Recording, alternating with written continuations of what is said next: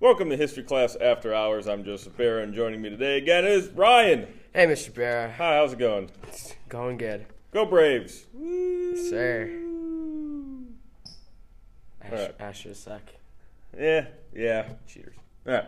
So today we're talking about the egg war. It's a war over eggs. Yes, there was a war over eggs. All right. So the egg war took place in the aftermath of the California Gold Rush, and it was instigated. Basically, conflict over eggs, hence the name of the egg war. So in Sutter's Mill, 1848, gold is discovered, and one of the largest migrations takes place in American history. That is going to be the gold rush. So between the years 1848 1855, some 300,000 people traveled to California and the West looking to make a fortune out of gold. Not all were American. People from just all around the world have heard that there is gold in California, and they are rushing to it. Where was the first gold rush in the United States? Wow. Where was the first gold rush in the U.S.? Do you know? Saying first one was probably, I want to say, it probably wasn't California, right? Nope, North Carolina. All right. That's why they're called the Charlotte 49ers. Or are they the 48ers? Whatever. It doesn't matter.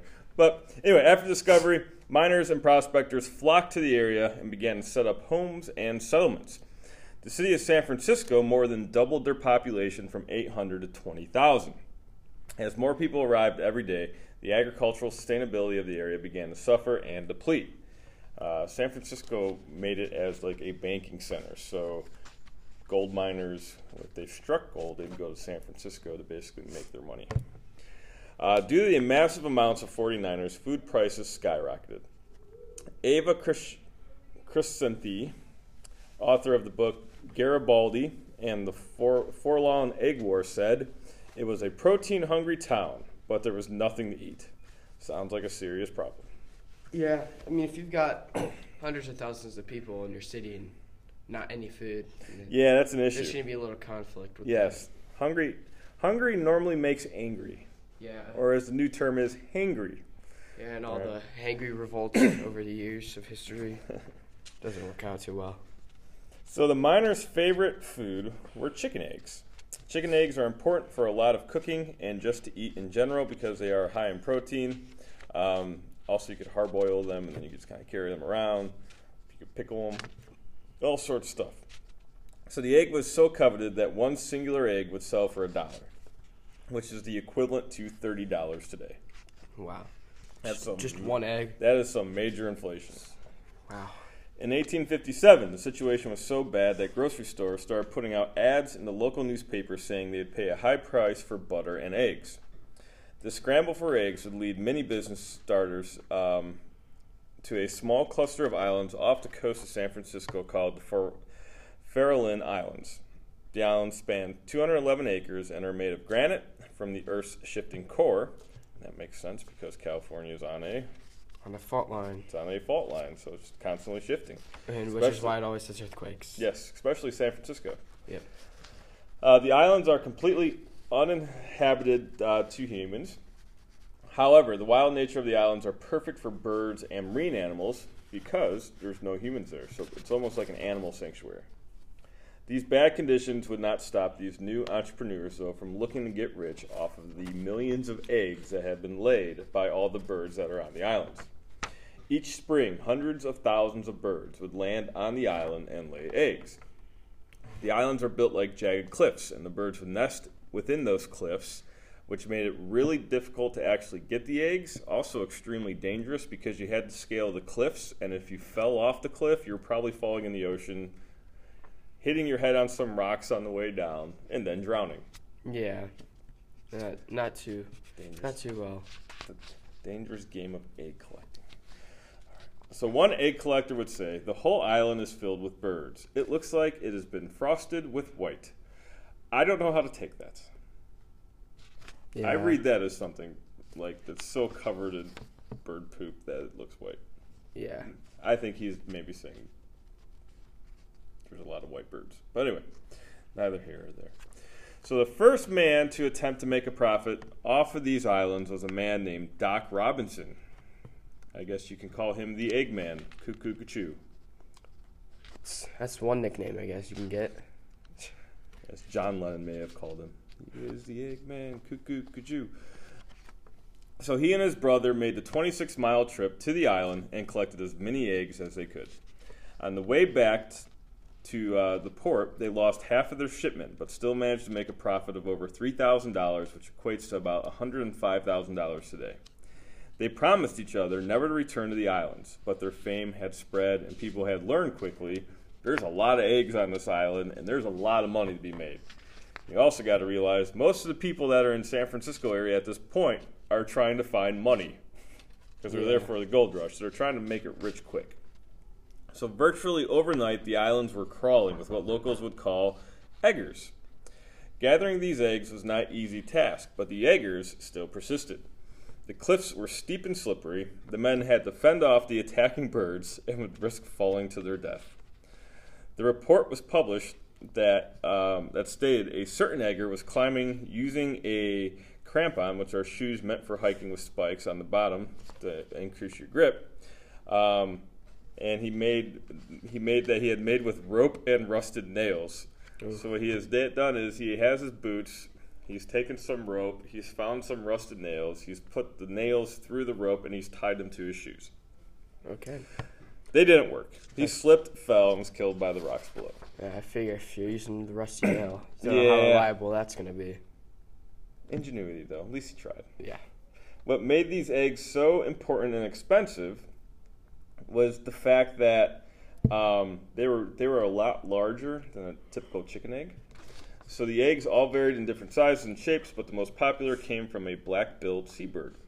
The eggs were pear-shaped and had a gray turquoise color. They were larger in size and could be sold for more in the markets. The only thing that worried customers was the appealing color when the egg was fried, or appalling color, because when it was fried, it was like red. Yeah. That'd be weird. You're frying it because the yolk was red. It wasn't yellow. That'd freak you out. Yeah, it looked like the egg was bleeding. This did not, however, stop entrepreneurs as they were able to sell an edible replacement for the chicken eggs that was almost double the size. However, there is going to be a downfall to these eggs. When it would go bad, it would have a fishy aftertaste. Wow. That's not good. That's not fun. That's not what I would hope my egg would taste like, fish. So to avoid selling bad eggs, the eggers would smash all stale-looking eggs before their harvest. This didn't, however, affect business, as between the years 1849 and 1896, they shipped and sold 14 million eggs. The eggs quickly became popular among miners, and these islands' eggs would sell for $1 a dozen. One man during the time claims that these eggs was other gold during the gold rush. With the rise of new business ideas and opportunities, the poaching industry grew, and eventually 6 men are going to sail to the island and declare themselves the rightful owners by the right of possession. They would become what was called the Pacific Egg Company. To make matters worse, the United States topographical engineers allowed Italian fishermen rights to the island as well, as the U.S. idea to build a lighthouse, as well as the U.S. Army Corps of Engineers were planning on building a lighthouse on the island. Wow. All of these would lead to a decade-long conflict as each struggled for control of the islands and their opportunities. Every egging season became violent after these strained relationships. Starting in May, naval warfare would break out among the parties, and it would soon become known as the Egg War. Not only was there fighting on the island, but boats stocked with eggs would be hijacked or sunk. So you're seeing an increase of piracy around the island too, because people are starting to realize how valuable the eggs are. So now they're like, oh, we'll let them do the dangerous work, and then we'll just hijack their boat and steal all their eggs. And by naval warfare, it's probably not like Navy. It's more like just the fishing boats. Yeah, they're like little rowboats and just kind of shoot at each other. In San Francisco, the courts were full of egg-related cases that included destruction of property, trespassing, larceny, resisting an officer, and some severe cases, manslaughter. Oh, wow. These brutal conflicts often caused issues for the lighthouse that was on the island. Lighthouse crews often wrote the government asking for help and for them to end the idiotic but dangerous fighting. The government couldn't grasp the seriousness of the situation, and due to this, many crews would be caught in severe fighting between eggers. Okay. So you got these poor lighthouse workers that are just like, we're just here to make sure the light works, and then you got people like killing each other over eggs. Yeah, I can only imagine being the lighthouse worker, having to avoid all these people fighting each other for an egg. I can't imagine having to write the U.S. government and be like, please help. Yeah. They're killing each other over eggs. Help me. I need help. I'm not scared of the water. I'm scared of these people.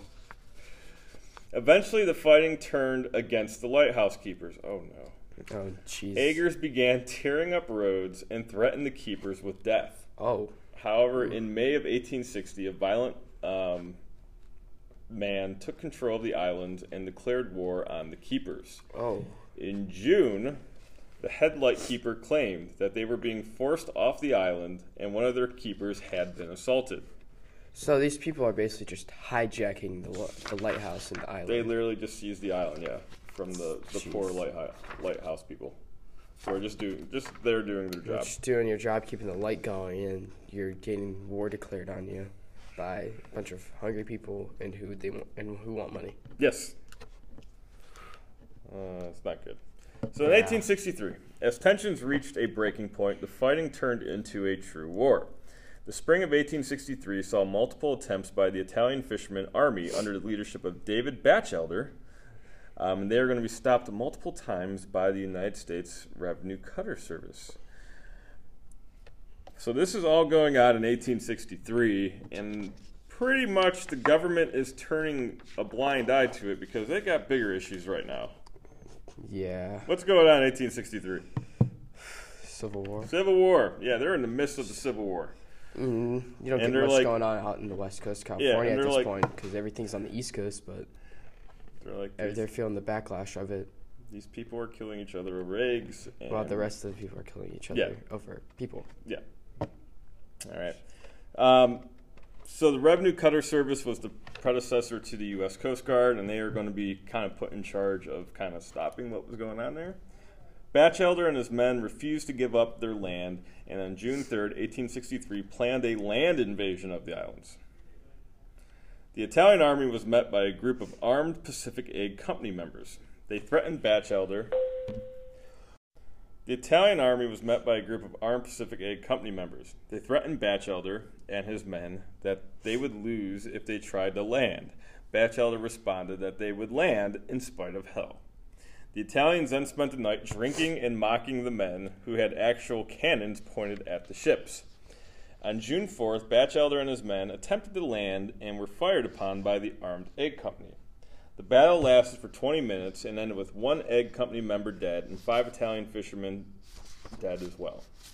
Okay, going back a little bit to the cutters, does that have any influence on the upcoming boat that is later made the Coast Guard cutter? Yes. Is that where the name comes from? Mm-hmm. Okay. I believe originally it was because they cut through ice. Yes. This is enough to capture the attention of the U.S. government, who decided now to step in. Like I said, 1863, midst of the Civil War, and now they got to be like, all right, now we got to take care of this stupid stuff.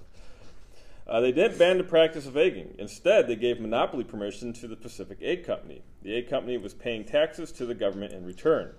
The egg company now had full access to all parts of the island and took as many eggs as they could. In the process, they completely destroyed the ecosystem, and birds were migrating to new locations because they got smart. They're not like the dodo bird. Yes. Where they just literally walked on the ships. Yep. So in 1879, government truce was going to be short-lived after the egg company turned their attention to sea lions and seals. Oh, okay. They're going bigger. Egg Company constantly refused to follow government regulations and rules, and their new product affected the lighthouse. They were making oil of the marine animals, which involved boiling the blubber and leaving rotten carcasses all around the island. Not just trying to dig it from the ground and going straight to a source. Yes. And the smoke from the animals blocked the light of the lighthouse and led to many shipwrecks. Wow. These guys are worse. So I guess they're not really the egg company anymore. They're more the oil and ship graveyard company. Yes, they're causing all sorts of destruction. Oh, jeez. All right. So not only were the lighthouse keepers unhappy, but the egg company was unhappy with the certain regulations and began to become confrontational. First, they wanted the foghorn on the lighthouse taken off. The horn had to be on the house, though, but they didn't like it because they believed it was scaring off the birds. But you need the foghorn to let ships know that there's an island there so they don't crash. Yeah, I mean, kind of need to. Would you rather miss a bird or a whole boat crashing your island and have no more birds? Not a real complicated decision there. Second, the egg company said that keepers were prohibited to collect eggs for personal gain, meaning the keepers were not allowed to eat the eggs, which were the primary food source. Then tensions grew real hot after an assistant keeper was attacked for collecting eggs. On May 23, 1881, the U.S. military forcibly removed the Pacific Egg Company from the Farallon Islands. Forcibly. So they came in there with the army and were like, yeah, you guys are done. The conflicts on the islands lasted over 30 years and were now finally finished. This, however, was not good for the island, as now the keepers and private fishermen could come on during the mating season and collect as many eggs as they wanted to. Eventually, new egg companies started producing the myrrh, and the bird eggs, the demand for them dropped. The bird population also had dropped from 400,000 to 60,000. Oh, jeez, that's a lot. Drop. Mm-hmm. Economists and business analysts claim that eventually the sheer greed of the egg company, fishermen, and keepers killed the business from the inside out. So today the islands are protected and have become a bird sanctuary. And scientists say that since the end of the egg war, the population of myrrh birds have only just now reached a quarter of what they were pre-gold rush. So that is how many eggs they took out of circulation. Ooh. Is that now, so we're talking 130 years, 40, almost 150 years later, they're now just reaching a quarter of the population where they were. That's a lot of ecological destruction. Yeah, at least the island's starting to come back. I mean, that's a good a little bit at a time. Sanctuary helps a little bit too, but there's only so much you can do after you see those the whole videos of the killed. bird sanctuaries and just millions of birds. And yeah. All right. So that is the story of the egg war. Thank you for joining us, and tune back next week.